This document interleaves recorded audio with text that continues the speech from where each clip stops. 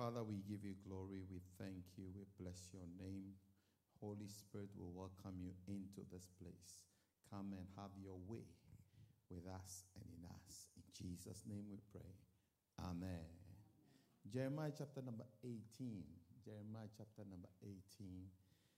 We're going to read a few verses in Jeremiah chapter 18 as we look at starting afresh with God in the ministry. Starting afresh with God in the ministry. I think I've been able to prove that God is a starter up again of things. Hallelujah. In Genesis, we realize God started the world, isn't it? The earth. And then as time went on, it got to around Genesis chapter 7, 8. God had to destroy the world that he created and start all over again. Remember, when Noah rose up and the floods came to scatter everything. And the Bible says that when Noah released the dove the bird that went out to see if we could find dry ground, and it came with a little branch, then it was time. There was a rainbow. How many remember there was a rainbow? And God made a new covenant to say that he will no longer destroy the world with water. Hallelujah. And then he started again. And then when he got to Malachi, there was a break. And God knew that he had to start again. So he sent Jesus to come. And that was the beginning of the New Testament. Hallelujah. So God always starts again. It's amazing that human beings, we become creatures of comfort, creatures of familiarity, if normal, and we don't want to start again. Even when things are going wrong, we still want to press on in the wrong. Hallelujah. I think last week we were talking about how the things were broken, and then still human beings wanted to stay. And that was in... I get confused where I preached and what I've preached. In Ezra chapter 3, I preached it in the hall. Ezra chapter 3, the Bible says that the temple had been brought down, destroyed, mangled up. And the Zedekiah... Josadak and his brethren gathered Jerubbaal, the son of Saltiel, and all this, and they began to rebuild the altar. They rebuilt the altar, and when they had finished, there was a lot of rejoicing with the younger people. But the older people, the elder brothers, the older people, around verse number 12, 13, it says that, but many, go to Ezra chapter 3, okay. But many of the priests and the Levites and the heads of the father's house and the old men, who had seen the first temple, verse 13, wept with a loud voice when the foundation of the temple was laid before their eyes. Yet many shouted aloud for joy. So that the people could not discern the noise of the shout of joy from the noise of weeping of the people. For the people shouted with a loud voice, and the sound was heard afar off. So in that day, there was confusion. Some people were happy, some were sad. You see, the reason why the older people were sad was because they had seen the former temple. And to them, it is better for us to worship even in the ruins of the former temple than to upgrade or to rebuild. Because human beings don't like new things. We don't like something that is starting again. Because a new thing means we have to put in more effort. A new thing means that we have to get out of our comfort zone. A new thing means that, we are uncertain. We like to be certain. That is why when COVID came, we were all shaking. We were all distracted. I mean, it's like the new normal was not very, very... It was unsettling. How many felt something unsettling when COVID came? Because that is not who we are. That is not what we like. We are not people who would stay in the room from morning to night. There were a lot of divorces. There was a lot of abuses, domestic abuses, because husbands were feeling irritated with the complaints of wives. Wives were feeling irritated with the complaints of husbands. And so there was a lot of confusion. We don't like new things. We don't like new systems. We don't like something new.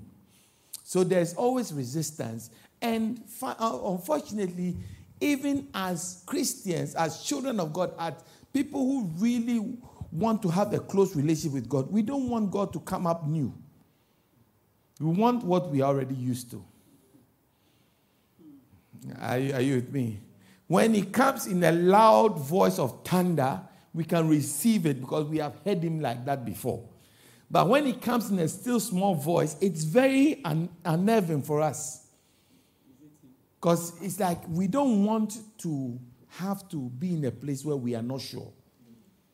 I don't know whether I'm making sense. We don't want to be in a place where we are not sure. That is how come for most of us, when we go to any place, when we relocate and we go to a place, and the mode of worship is not like what we are used to, we feel like fish out of water. We can't easily adapt. Am I making sense at all? The way you've gone quiet. We can't easily adapt because we are used to what we are used to, and we don't want to be made to do things differently. We will say the Spirit is not there. You are used to a pastor who shouts and jumps and is sweating and is like, yeah, this our pastor is very anointed. So when another person comes and he's not shouting and he's just talking, you feel like, no, there's no spirit in it. But actually, in John chapter 6, verse 63, it says that the words that I speak to you, they are spirit and they are life. It's not in the shout. It's in the power behind the words. Somebody will shout and nothing will happen. Somebody will just speak and something will happen. God uses any and everything. Like some people, like when you don't shout in prayer and spit in my face, you haven't prayed. This is your prayer. They don't like short prayers. They like prayers that after you finish, your face is all wet. Pastor really went to town. And you feel that, yes, pastor has prayed.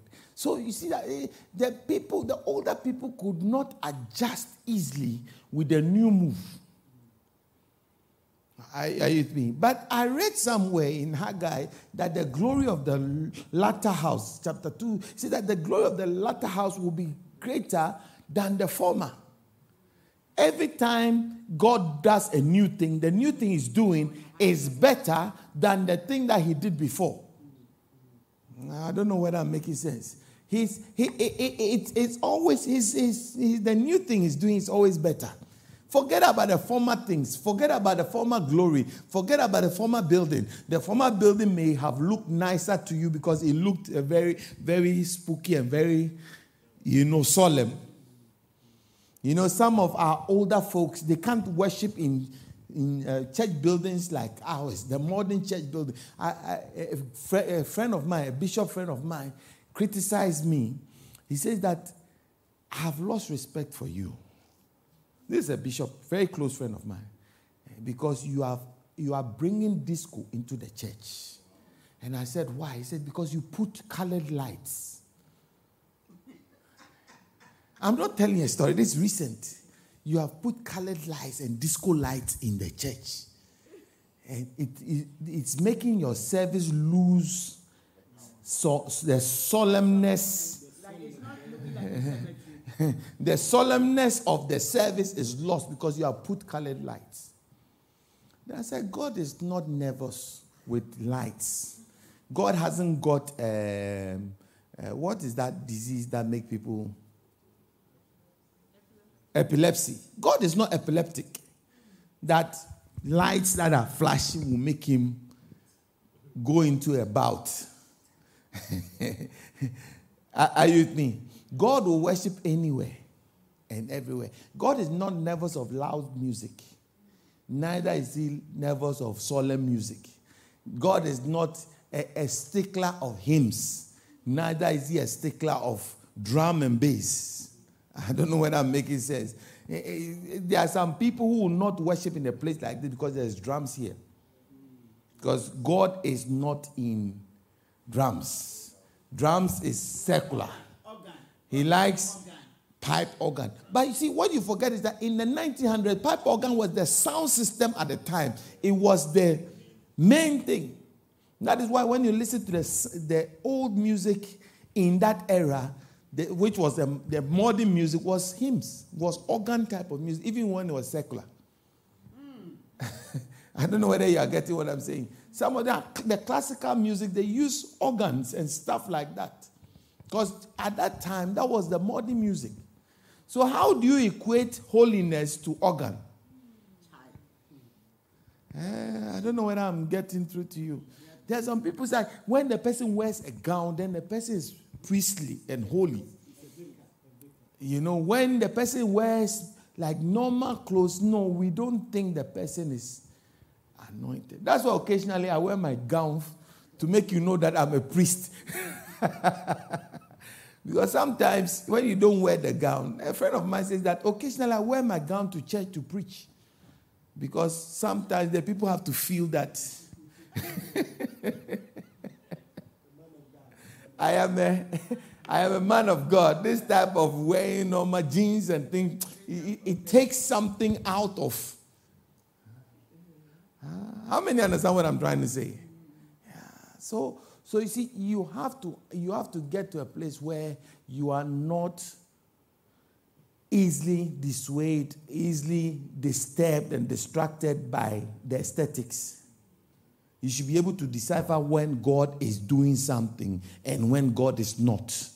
Are you with me? Because God is not in the loudness. He's not in the brightness. He's not in the, in those days when they build a church building, they have to stain the glass with some architectural designs, some colored designs. But that was the modern, at the time.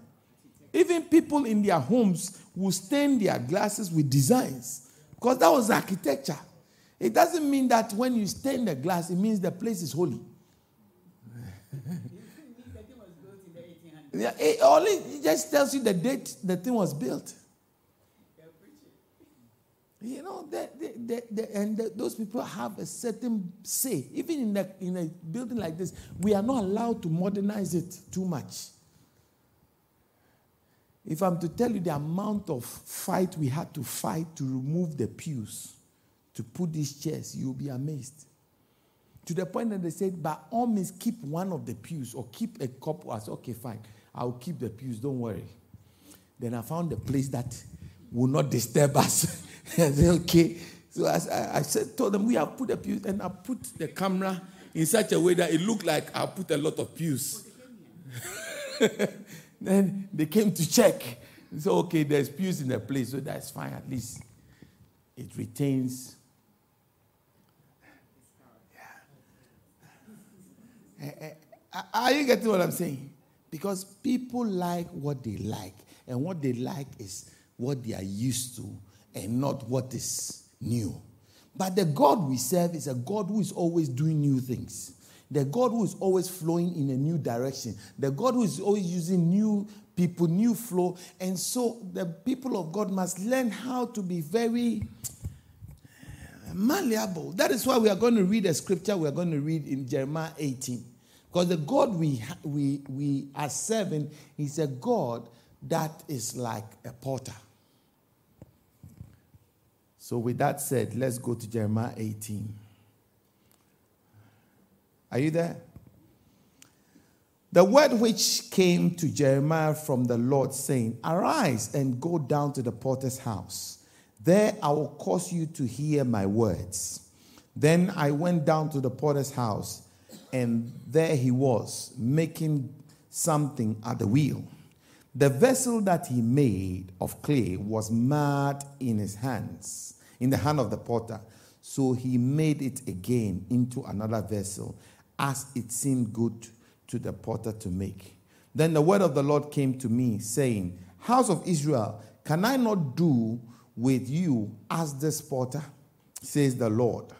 Look, as the clay is in the potter's hand, so are you in my hand, O house of Israel. The instant I speak concerning a nation and concerning a kingdom to pluck up and to pull down and to destroy it, if that nation against whom I have spoken turns from its evil, I'll relent of the disaster that I thought to bring upon it. Then the instant I speak concerning a nation and concerning a kingdom to build and to plant it, if it does evil in my sight, so that it does not obey my voice, then I'll relent concerning the good with which I said I would benefit it. Now, therefore, speak to the men of Judah and the inhabitants of Jerusalem, saying, Thus says the Lord, Behold, I am fashioning a disaster and devising a plan against you. Return now, everyone from his evil, and make your ways and your doings good. Hallelujah. For the sake of time, we would have read the whole passage, but then you see that what God was saying is that I am like the potter, and you are like the clay in my hand. The Bible says that when he went to the potter's house, the potter, can you look for a picture of the potter? The potter was making a mug or a vessel. And when he made the vessel, it was slanted. So he decided to spoil it and do again. Are you getting a picture? It felt good to him, which means that it's not as it felt good to the clay, but as it felt good to the potter. Hallelujah. God has a plan for you and I. God has a purpose for you and I. The potter doesn't just make vessel for the sake of making vessel. The potter has to start with a plan. The plan is that I am making a plate, or I'm making a mug, or I'm making a pot. Are you getting it? There must be a plan. And then the plan is, if that clay is not fitting what I want to make it into, I have the option to spoil it, to make it again, or to spoil it and make another thing. Because the same clay can make a plate. The same clay can make, that's a nice, beautiful picture. The same plate can make a mug. The same plate can make a vase. The clay can make a vase. So he is skillfully making it. We are all being skillfully made into a vessel. Am I making sense? And see, sometimes, like where you are, what you are hearing now is part of the making. Is then part of, if this particular clay decides to be stiff and decide that I'm not going to be made into a pot because I want to be a mug. And so it starts to resist the direction. See, the guy puts the thing on the wheel. The wheel is spinning. And as it's spinning, he's using his fingers. Put the picture back. Keep putting the picture until I tell you not to. So he keeps making it. He's very careful. Precept upon precept. Here a little, there a little. God is making us into what he wants us to be. Am I making sense? Where you have been, where you used to be, and where you are is all part of the making. And where you end up is all part of the making. And so learn how not to resist. Learn how not to want to become a creature of the past. I don't know whether I'm getting through to you. Learn how not to be the person that you used to be.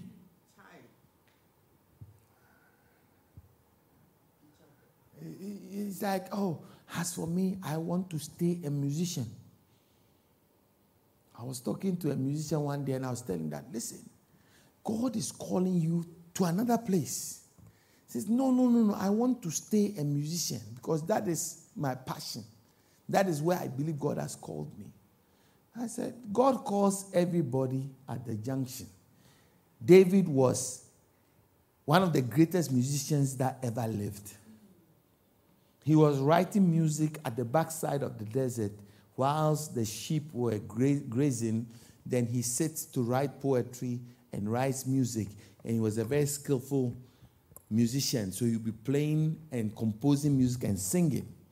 You would have thought that that is all that David has been called to become.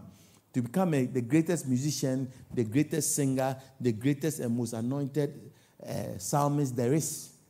But that was the first encounter, but that was not the only encounter.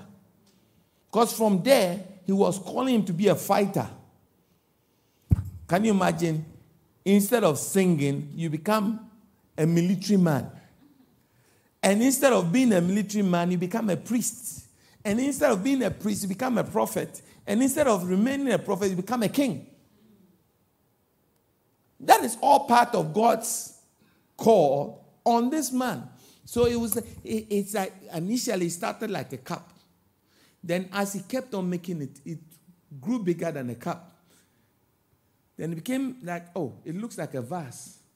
A flower vase. Then as it grew, no, it's not a vase, it's growing bigger and bigger. Then it became a huge clay pot, a designed clay pot that you put in a house or something. Am I making sense? Yeah, but if David had resisted that, that's for me, I want to stay a musician. I want to write. I am a writer of music, and I want to stay writing music. I want to stay playing instruments. What would have happened to Israel when Goliath came? What would have happened to the kingdom? What would have happened? Am I making sense at all? The way you've gone quiet, I don't know whether. So I'm trying to get us to become very malleable and very stay in the hands of God and allow God to finish whatever he's making with you. Don't be in a hurry to jump out of the wheel because you feel that you are finished. How many understand what I'm saying? For me, it's okay. Where I am is okay. I'm done. I want, it's a cup and I've finished. You have finished making me, so let me jump off. As funny as it sounds, that is how some of us we are. We become people that we don't want, especially when God has used us in an area before. That is what we think is our calling, and we want to stay there. And not allow God to do more with us. As for me, I'm a minstrel. I am a chorister. I am a leader of a choir. That's where my anointing is. Has God finished with you?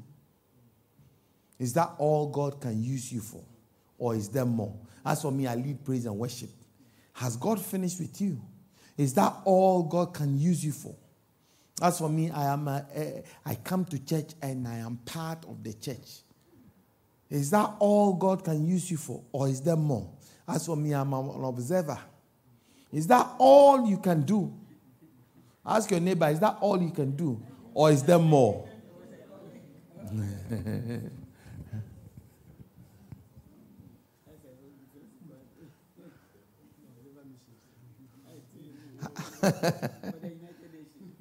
I am an observer. I come to the church. I am one of the people that makes church happen because I come. My presence is very important. Yes, it's good for your presence to be important. But is that all God can do with you? Or is there more? I believe that all of us here, if we allow God, then we will see the final product he's making with us. I don't know whether you're getting it. You just have to allow. The whole import of the sermon is that allow God to finish with you. God doesn't just start and makes a thing. 2 minutes later, he's finished. No. It's a process. He works on us. Then shall we know if we follow on to know. as we follow on, then it becomes clearer and clearer where he's taking us. As the musician dropped his harp and went to battle, and then came back victorious, and didn't stay in the victory, and didn't stay in the revel in the fact that I have won, I've killed Goliath, but he decided to go on to become the captain of Israel, and move from being a captain to become the one who plays music for the king's madness to go. See, I told you that when God took David to go and play for the king's madness to go, like Moses, he was being taught leadership. Because as Saul is ruling over the people and judging cases, he's learning. Because he's just sitting there and playing the instrument as the king is talking to his council and everything. He's just playing. But as he's playing, he's learning. How many of us learn as we are watching? Learn as we are in church. Learn. A lot of us can be with a great man of God and learn nothing. It's as if your eyes are closed. You don't hear anything. You don't know anything. You are not learning anything. But you see, the privilege we have is the closeness. One day, they were looking for a prophet. There were no prophets around. Jehoshaphat said, "Is there not a prophet in Israel?" He said, "As for prophets, when you are talking about prophets, the last one we had was Elijah, and he died, or he was taken up. We don't know what happened to him. They said he was taken up. Some people say he died. Some people say he drowned in the Jordan. We are not sure, but he's gone. And so there is nobody." So he asked, "Isn't there anybody else?" So the only person we know around is Elisha, who was the personal assistant of Elijah. And said, "What did he do?" "Oh, he poured water in his hands." "Oh, was he very close to him?" "Yes, he was very, very close." Anytime you see Elijah, you see Elisha. Because he was following him. He said that, "Go and bring him." Because the word of God is in his mouth. What was he saying? That if he had stayed with the man of God, then he has observed. If he has observed, then anointing has been passed through. Are you with me? But I know a lot of people who are personal assistant to the pastor who have nothing. Because all they are looking is to criticize the man of God. All they are looking is what they can get. Gehazi was looking, because Gehazi was the previous servant of Elijah. He was looking for his quick, he can use the man of God to make his own little, and quick turnabout. Say, Bishop said, prophet said. No, a prophet hasn't said anything. I'll give it to the boys. Hallelujah. What happens when God is doing a new thing? What happens when God is doing a new thing? Number one, when God is doing something new, it often requires us to step up into the unknown, uncomfortable, and scary lane. When God is doing something new, it requires that we step up and step into the unknown, the uncomfortable, and the scary lane. Unknown, uncomfortable, undesirable, and the scary lane. And I've just said that human beings as we are, we don't like the unknown. We don't like the scary. How many felt COVID-19 was unknown? And COVID-19 was scary? Because you hear somebody has died. Somebody was, one of our church members from Hall, the father went to work in the morning, came back home, started coughing. By midnight, he was dead. I mean, he was a strong man. There was nothing wrong with him. He went to work, came back home, started coughing. By midnight, he was dead. How many of you feel that is very scary? And that is very unnerving, very uneasy. And that is what COVID-19 gave. And human beings, as we are, we don't like scary things. Even though I know some people in this room that like scary movies.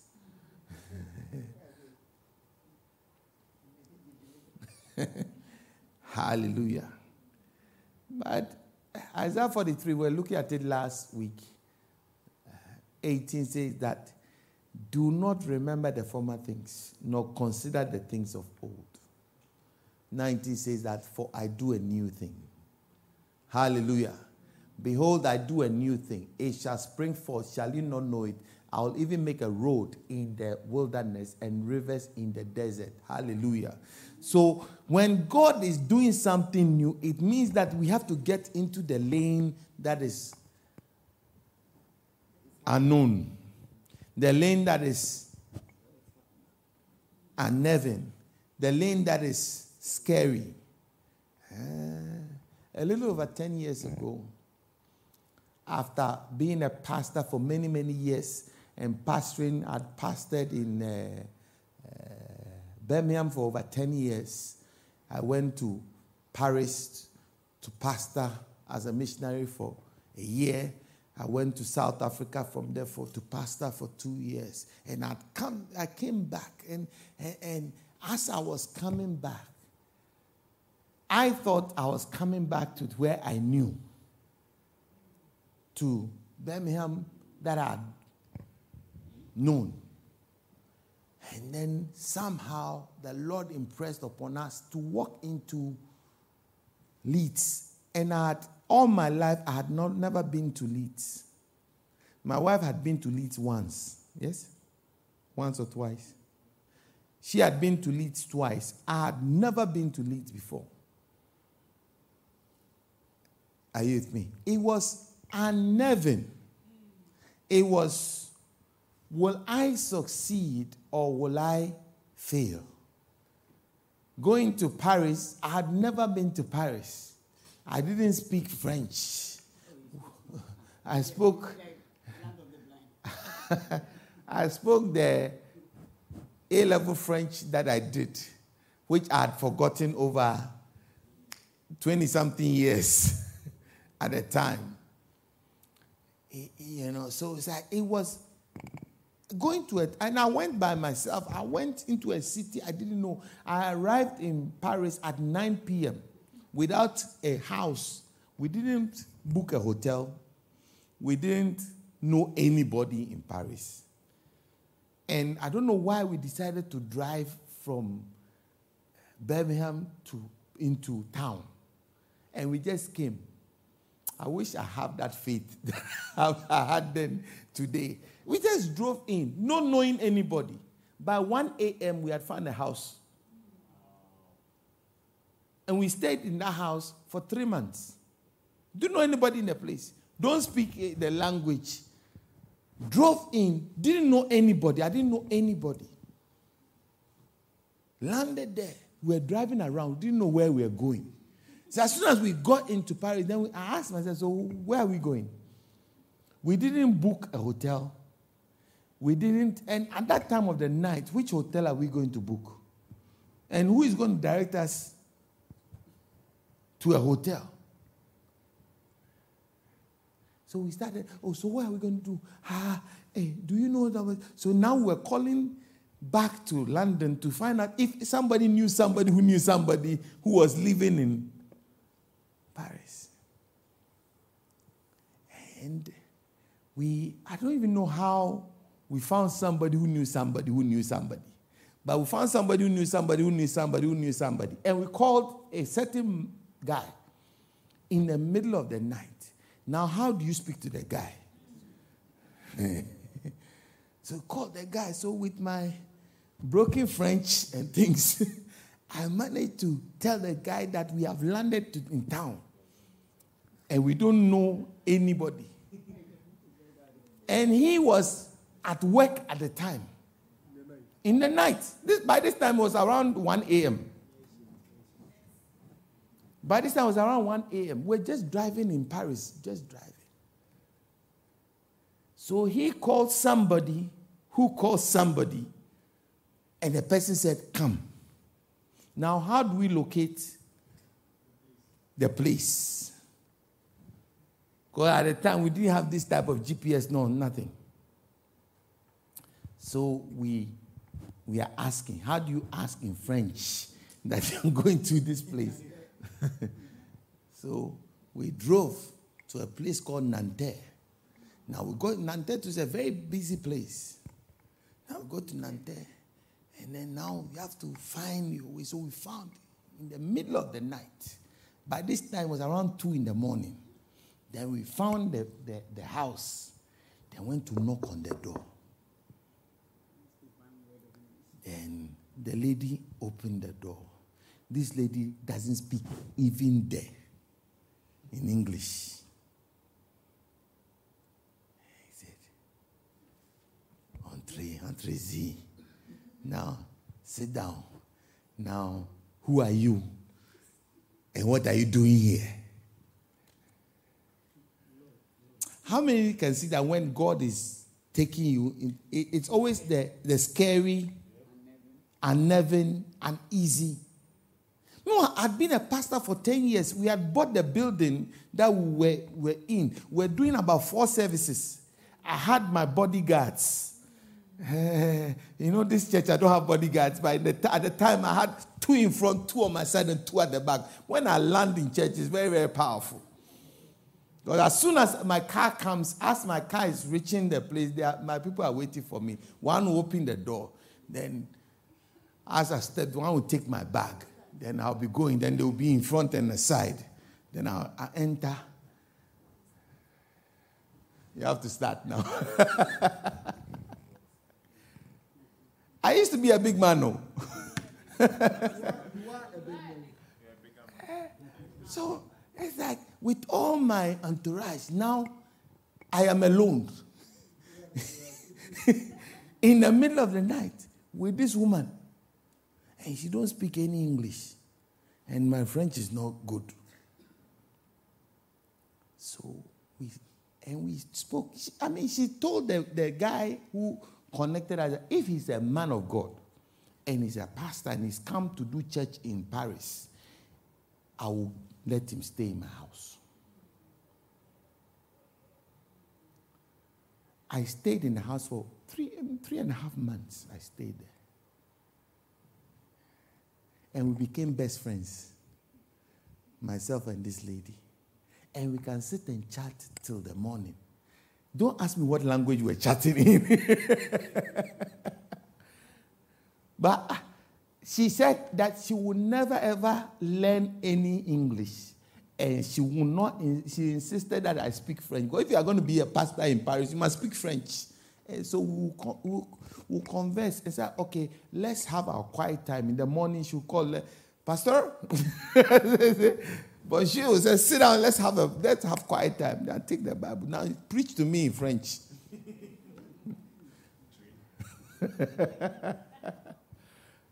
Hallelujah.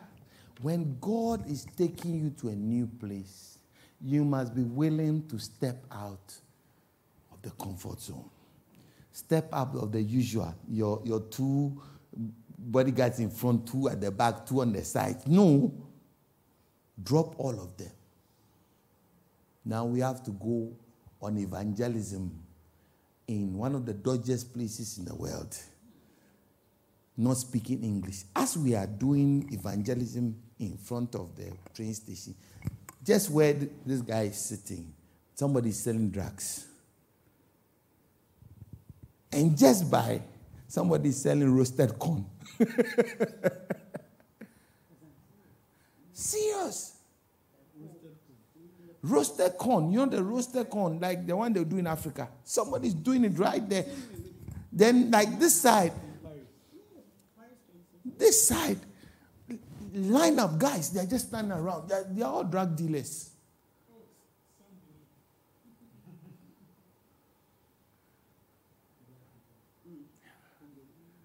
Malians, Senegalese, Sudanese, and they all have things, weapons and things.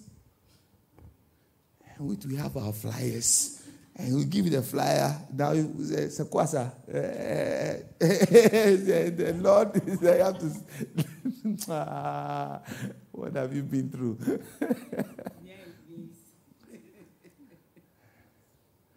So at the point, the children were doing more evangelism than us. Because when the children go and give the flyers, they say, oh, merci. Then the children, they're very excited. So they're talking to the people and everything. So we push the children.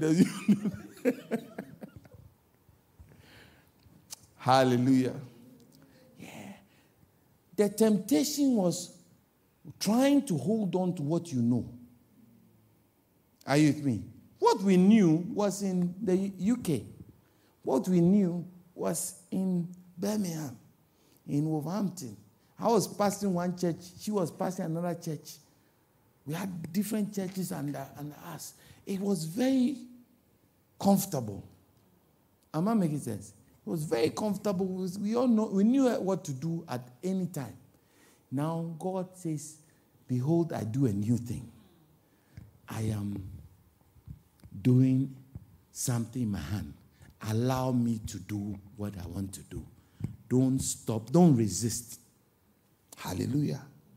When you wish to hold on, it gets to a point, if God is trying and trying and trying and you are not malleable, he spoils you. The scripture says, when the thing that the potter was trying to do did not work, what did he do? He spoiled it to make again. Hallelujah. May you not be spoiled in the hand of God. I say, may you not be spoiled in the hand of God. Allow God to use you and make whatever he wants to make out of your life. You have to learn how to let go and trust God. David got to a place he had to learn to trust God. If God says that leave the sheepfold and go to where Goliath is, he shouldn't resist, because it's pathway into the palace. He has to go through Goliath. He has to go through the place that is not comfortable. He has to go through the place, but he went trusting God. When Goliath came at him, what did he say? He said, "You come to me with spears and arrows, but I come to you in the name of the Lord of the armies of Israel that you are defying." Hallelujah. God is always interfering in our lives. Hallelujah. God is always interfering in our lives. And we have to learn how to trust him. As I finished school and I went into my profession, I was very comfortable in my profession. And he says, "No, now leave your profession." See, it was like, okay, I'm doing my profession and I am pastoring a church. Very easy. So Monday to Friday, I am working as an accountant. Saturday and Sunday, I am a pastor. Easy. Now, he says that leave the job and go and be a missionary. So now I am no longer working as an accountant. I am now a missionary. And don't be a missionary in an English-speaking place. Go to a French-speaking country. How many understand what I'm trying to say? Yeah. It takes you having total trust in God.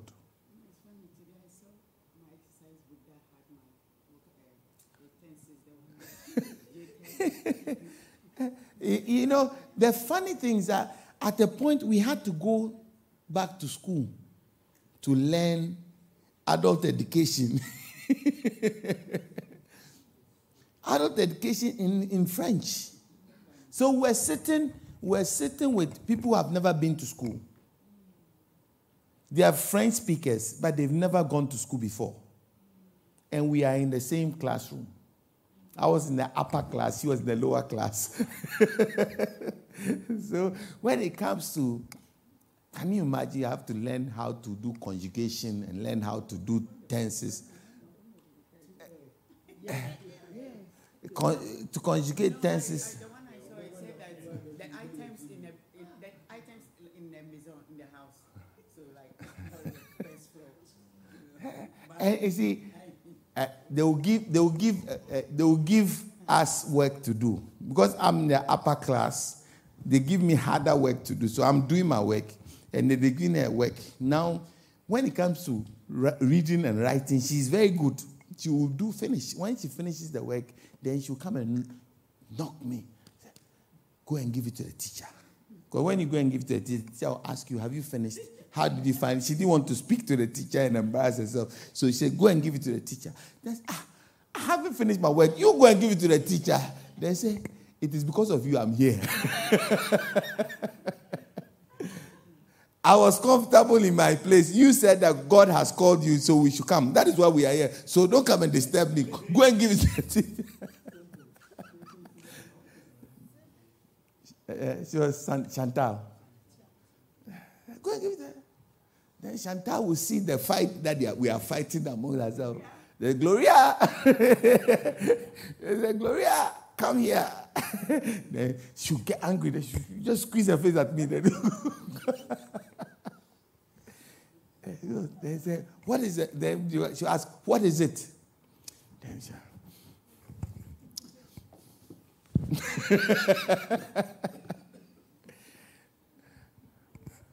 she didn't want to talk to Chantal. Chantal wants her to talk. I said, no.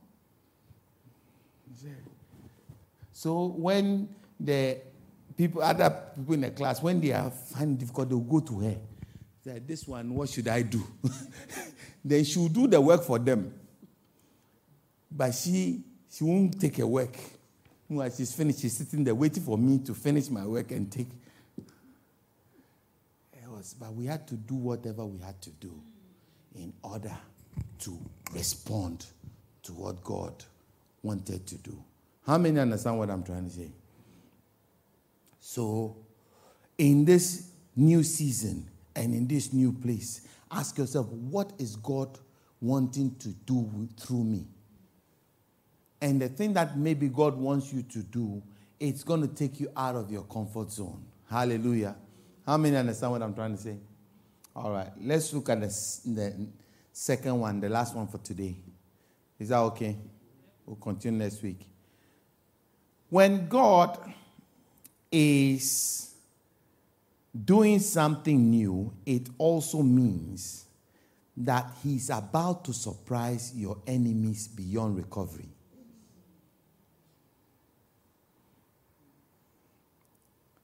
He's about to surprise your enemies beyond recovery. Remember how David said that God said to Michal, God chose me instead of your father. How many remember that? He said, I was in the backside of the desert with sheep. And God came and chose me instead of your father. Chose me out of the backside of the desert. Amongst all the brothers that were there, when they came to look for a king, they didn't even ask him to come when they were looking for the fashion parade to choose a king. He was not called. So when all the brothers failed, then they had to send for him from the backside of the desert to bring him as part. He shamed all his brothers. Because even his father didn't present him. But he came. When God is doing something new, your own relatives will be ashamed. Your own critics will be ashamed of you. Hallelujah. I remember when we were coming back, people said, oh, no, this guy is finished. Look at how you have fallen. You used to be a great man with two in front, two on your side, two at the back. Now you are coming back alone. It's as if this guy is finished. But when God is doing something new, By the time you allow God to use you to do whatever, it will shame your enemies. And they will look and say, how did he?